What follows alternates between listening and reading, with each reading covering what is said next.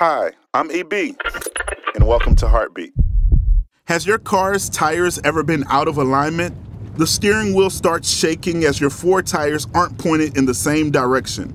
Not only is this annoying and wearing on your car, but is also incredibly dangerous. Likewise, when our theology isn't represented in our loving actions, we tend to look a lot like the Pharisees. Think about the current trend in the decline of our attendance in the American church. Something is broken. And there are many church leaders who have done considerable damage to the bride of Christ by having their theology not expressed in loving not just God, but also others.